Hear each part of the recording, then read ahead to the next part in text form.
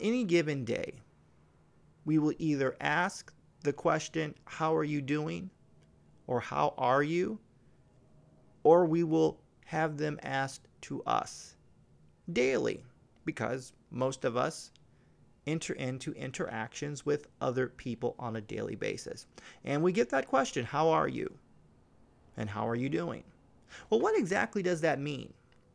And sometimes it's awkward to be in that situation. Like, how are you? How are you doing? Fine. And then you move on, or you want to say something more, or you feel compelled to say something more, or on the receiving end, you're like, what does this mean? Or how should I answer this question? And it drove me to even to look up and research exactly what people were talking about when we asked, how are you and how are you doing? So I looked up, what is the difference between how are you and how are you doing? And I found something from Grammarly, which is editing software. And I thought this was kind of neat. And this is what they said in Grammarly. The phrases sound similar, but in certain contexts, they may have subtle different meanings. For example, how are you makes a slightly more personal inquiry about someone's health or mood. It focuses on the person's condition. It's also a bit more formal than how are you doing?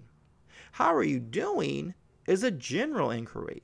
It can be asked what's going on in someone's environment, similar to questions like, how's your day been so far? Or in some contexts, can you mean, how are you faring? Or do you need anything? Think of a server approaching your table at a restaurant and asking, how are we doing here? It's considered a bit more casual and conversational than how are you? And that came from Grammarly. So, how are you doing? How are you? Well, it comes down to connection. It comes down to a story.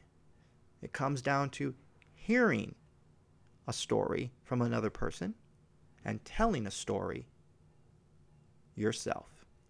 And that is you and I. Welcome to the Stephen Thompson Experience. My name is Stephen Thompson, and this is my experience. I'm a husband, a dad, a father, a man of faith, and I'm driven by curiosity. Always not finding the answers, and particularly sometimes not even caring. I love to operate in the gray. Black and white is too simple, but I like the gray. The gray is messy, and I want to be empathetic, and I want to be compassionate, and I'm here today to have a conversation with you about the past, the present, the future, with the hope that all of us will leave today ready to listen to our hearts and the hearts of others, and together bring forth the contributions we wish to make on a global stage, a national stage, or even a local stage. And today, I'm continuing to look at the music of Lady Gaga. You and I was a song that Lady Gaga premiered doing a performance in England. In fact, it was Elton John's 12th annual White Tea and Tiara Ball, and this was June of 2010. And Twitter, on Gaga's Twitter, she said, You and I was a new song. She wrote it in New York on a piano she grew up on. And she talked to the audience before she sang it, and she said it's a little bit of a rock and roll song, and she said it's probably not going to be used as one of her singles, but she said it was very dear to her heart. And she actually did use the song as a single on one of her albums later. Now, in this performance, the guitar player from Queen played on the track. And Lady Gaga always had a dream to play with Queen. In fact, her name, Lady Gaga, came from the Queen song, Radio Gaga. That's where she took her name from. So the song You and I is really interesting. She's singing about a love affair that she had with a guy from Nebraska. And she talked about in an interview with US Weekly, she said she finds it hard to sing about this song because it's about a relationship that she had with a boyfriend. And she talks about getting back together with the boyfriend and breaking up with him again shortly before she released her album Born This Way. And she even said she gets upset. She gets upset when she sings the song, You and I, from time to time. But the fans really like the song. So she made a video in the state of Nebraska. And she was interviewed by a radio station in Omaha. And she talks about how, figuratively, that she walked from New York City to Nebraska to get her boyfriend back. And in the video, she doesn't have any luggage. And it's just her, and her ankles are bleeding, and there's grass stuck on her shoes, and she's got an outfit on. And in the video, she's just talking about this idea of being tortured from being away from somebody that you care about. And that was sort of the video's idea. And she wanted to show that relationship, that battle, that hurt, the connection, the relationship, losing the relationship, going back to the relationship, and struggling to keep that connection. And what's really, really interesting in this video and in this song is when she says in the lyrics of the song, and these lyrics stood out to me. It says, "We got a whole lot of money, but we still pay rent because you can't buy a house in heaven. There's only 3 men that I am certain my whole life. It's my daddy in Nebraska and Jesus Christ." Now it's interesting. Gaga has multiple songs where she talks about a spiritual relationship. Black Jesus in Amen Fashion, Judas. She mentions God prominently and Born This Way. There's also a song called Sinner's Prayer. So there is a spiritual influence that permeates through Gaga's music.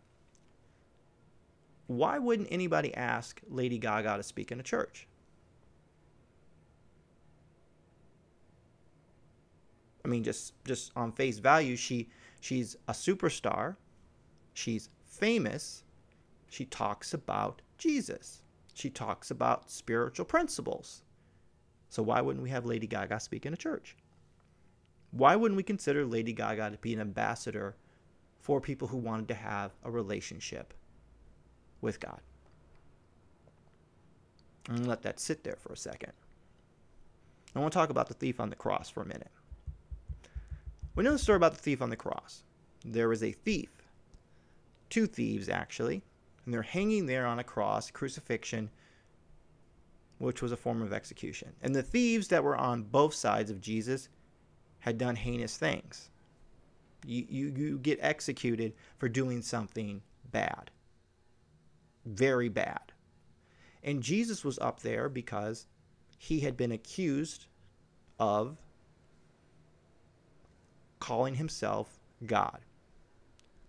And that was blasphemy. And the leaders of the day, the Pharisees, used that to get him executed. They went through a process, a criminal justice process. They couldn't just hang him to the cross and kill him, though they tried to, from time to time, to kill him in public. But Jesus was surrounded by people that they could never carry that deed out. So they went through the status quo. And the status quo was trump up charges, get the crowd riled up, and then the ruling leaders of the day put him on the cross. So the Pharisees, the leaders of the day, could then wash their hands and they could say, we didn't kill Jesus. We followed the process, and the process resulted in Jesus hanging on the cross. So there's Jesus on the cross, a man who hadn't done anything wrong, who had charges trumped up against him. And as we know today, we look to Jesus as a model of how to live our lives.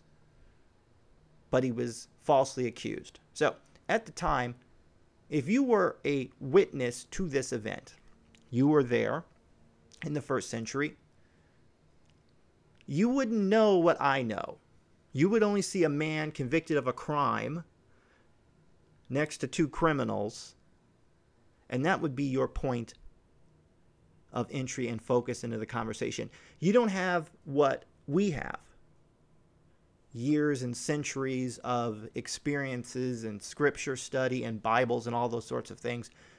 They didn't have that. So then they see these 2 thieves. And if you were there, you would not hear the conversation that was going on. The conversation where one of the thieves asked Jesus, hey man, look, you're supposed to be this powerful savior. You did all these miracles. Get us off the cross, okay? Get us off, man. Come on, get us off the cross. Save yourself and us. This is in the book of Luke 23, 39 to 43. He's like, look, man, get us off. off the cross, save us and save yourselves. Now, he has no relationship with Jesus, but he immediately enters into this situation thinking about himself. How can I leverage this man of power to help me? And then the other thief says, look, man, hey, we're here for a reason, right? We're here because we did something bad. And he says, we're suffering like justly because we're getting what we deserve for our deeds. So we did something wrong and we now have to face justice for us. But this man up here in the middle of us has done nothing wrong. And then Jesus says to him, he says, you know what? I'm going to let you be with me in paradise. And the individual, the thief, says this. He asked Jesus, he said, look, man, when you get into your kingdom, remember us. Which is a tremendous bit of faith for this person to be. Both of these individuals knew that Jesus was powerful. But one of them says, you're powerful in this world and the next world. And he believed in a next world, the thief, right? I'm about to die. It's over for me. And there's no way out because I did something wrong. But now I'm asking, I'm begging and pleading for help in this situation.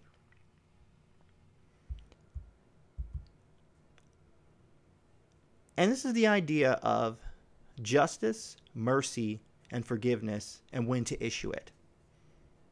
And how you carry yourself as a leader, as an employee, and how we look at other people.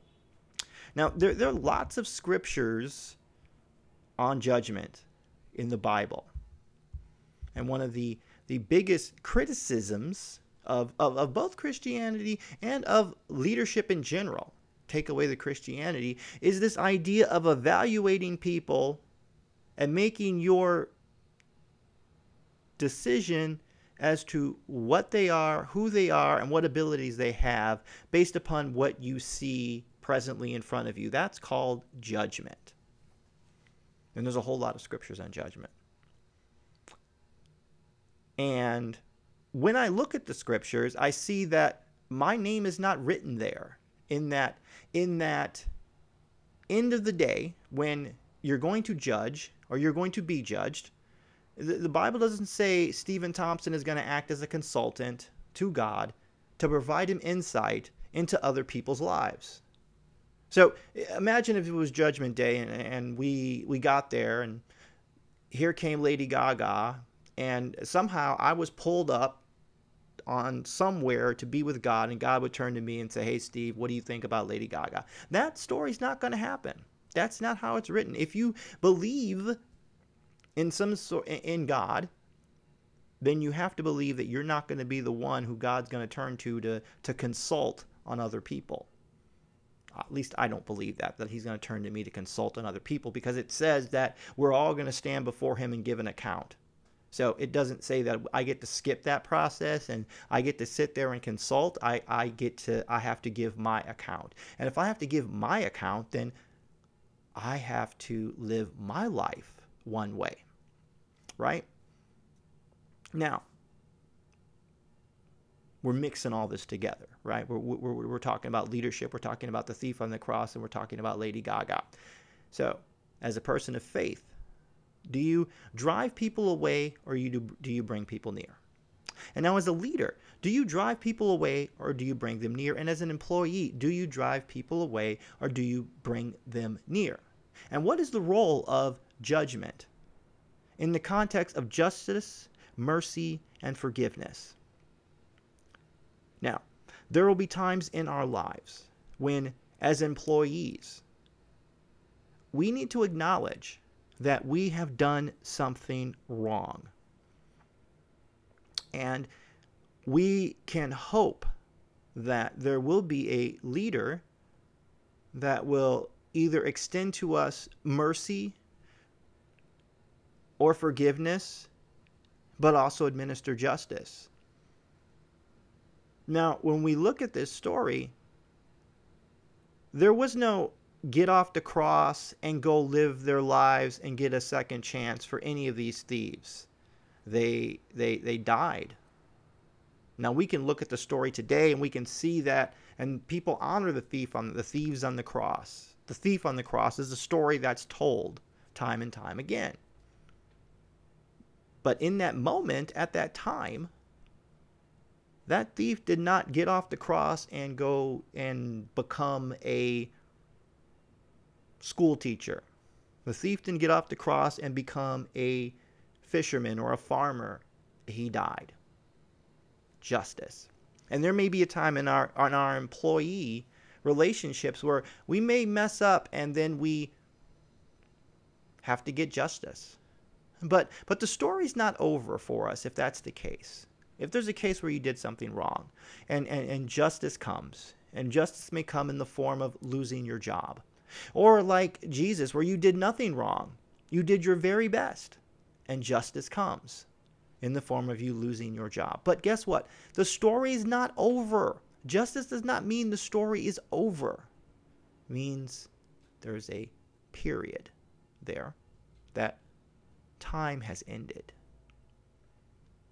And as a leader, you have to know when to give justice, when to give mercy, when to give forgiveness. Because it will affect your culture. You've got to know. If you have someone in your workplace who you know is harassing women, and you have a policy, and you don't implement that policy, then there's no justice there. You see, it's not a he said, she said. It means that it's not. If someone comes to you, you have a process in place, which is fill out a form, which is an investigation, which is interview witnesses. And then once you go through that process, you make a decision.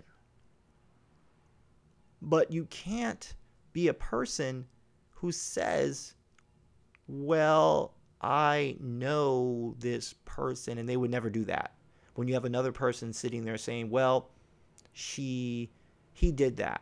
Now, I'm not saying you make a final judgment, but I'm saying you have to go and do the process. As hard as it is, you have to follow the process. Justice, mercy, and forgiveness.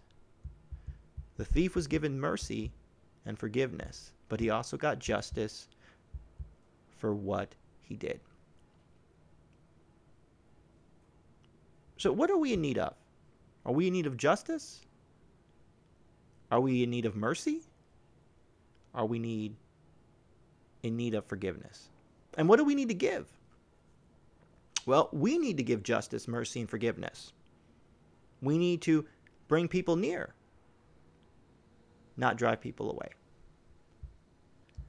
We need to stop evaluating people and start listening and connecting with people. Is Lady Gaga a Christian or not a Christian? That's not my job to determine. But what I do see is she talks about spiritual issues. So, can I acknowledge and validate her story? Can we acknowledge and validate the stories of the people who are in front of us, without the urge to judge or fix? You see, sometimes I think we believe that if we don't judge or if we don't try to fix somebody, somehow we are condoning someone's behavior. And I don't think that's true. Or people don't say that. I think that's behind those thoughts, those statements. When you try to judge, you have this fear that you will be seen as condoning of a behavior. But behavior is a verb. And verbs can only be done by one person, me. So I have to decide how I'm going to carry myself. And I can make a decision to carry myself in one way without condemning the behavior of another individual. or judging the behavior of another individual. At the end of the day, it's about how we carry ourselves. So in our workplaces and in our spiritual lives, we decide to carry ourselves in a certain way, and only we can perform our life. We get input. We follow manuals, we read books, but at the end of the day, we have to decide, and we get the choice to be able to carry ourselves the way that we want to. And then that's the wonderful thing about being free. In the book Post-Traumatic Slave Syndrome, the author Joy DeGruy argues and talks about the differences in cultures. Western cultures, non-Western cultures, African Americans and non-African Americans. And she talks about a meeting, and she uses a meeting to describe this. And she says that in a workplace in America, when a person comes to a meeting late, that person is normally looked down upon, frowned upon. There could be some sort of discipline there, a sheet that leads to demerits, that leads to potentially you losing your place of employment simply because you were tardy. You didn't make it on time. Now, if you had a problem, a flat tire, your child had to be dropped off at school, that could be seen as a reason or as an excuse, or if somebody says it so many times, it could turn into somebody's lying. So we put in these metrics, and these metrics are designed to prevent abuse. And in the preventing of abuse, there's also sometimes we abuse. Now, she says, in contrast, in an African culture, when they have a meeting, and the meeting's running, and a person arrives late, they stop the meeting. And everyone acknowledges the person who just entered the room because they are happy to see the person.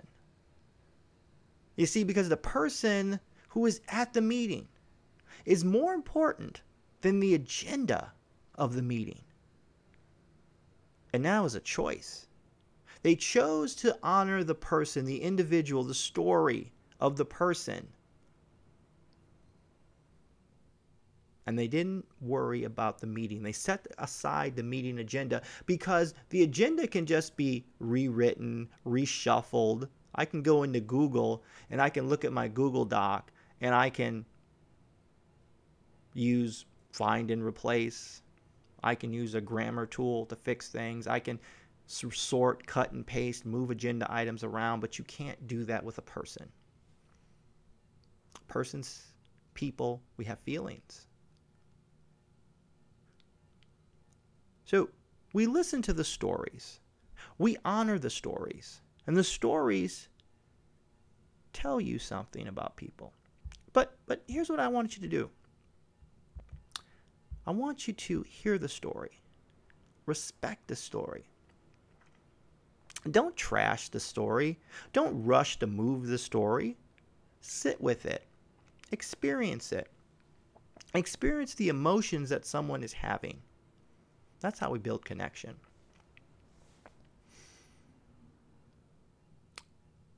It's always interesting when you go to some sort of maybe a coaching relationship and they give you a survey immediately.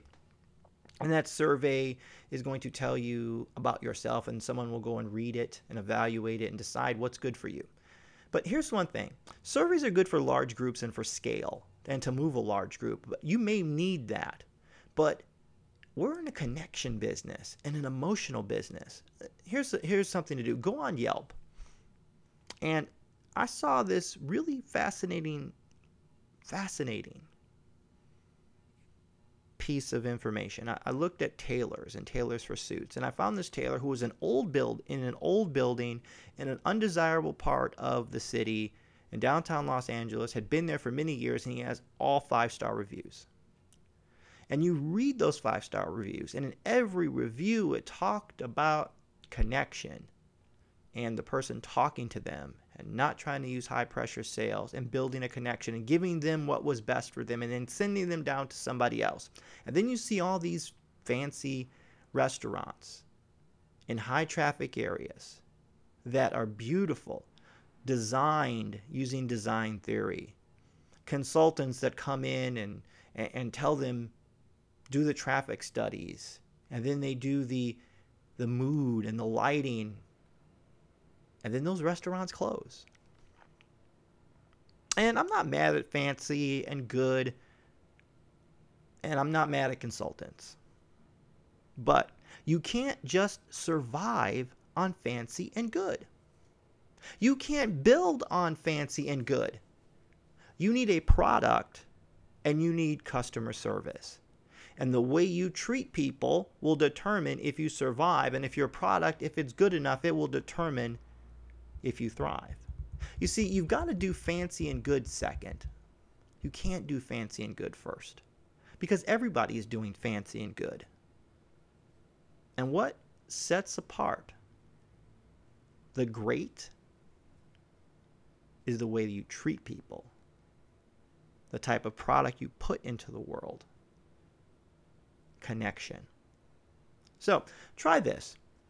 The next time you see a person on the street, try this. Say, I'm glad to see you. And then maybe wait for you to tell them how they feel or how they're doing. Be in the moment with someone. Imagine this.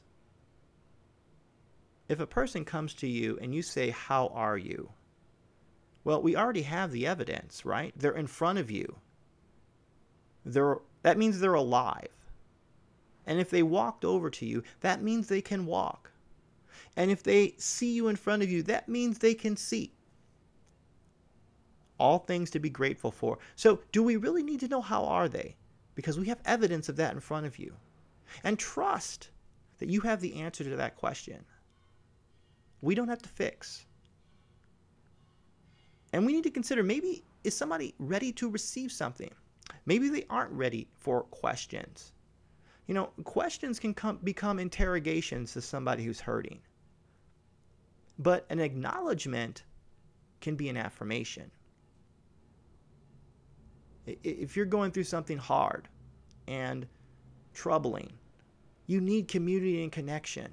And you might just need, it took every bit of strength to get out of your bed and go somewhere where there's connection and community. And that's all you have the bandwidth for. And that's okay. That's okay. And us as people who see people, just say, I'm glad to see you. And let them tell you how they're feeling. And even if they don't, let them go on into the room.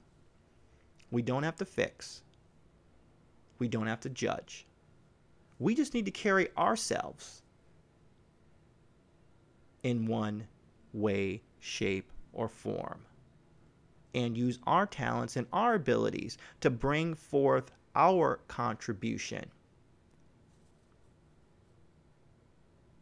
We can be more by being curious instead of critical.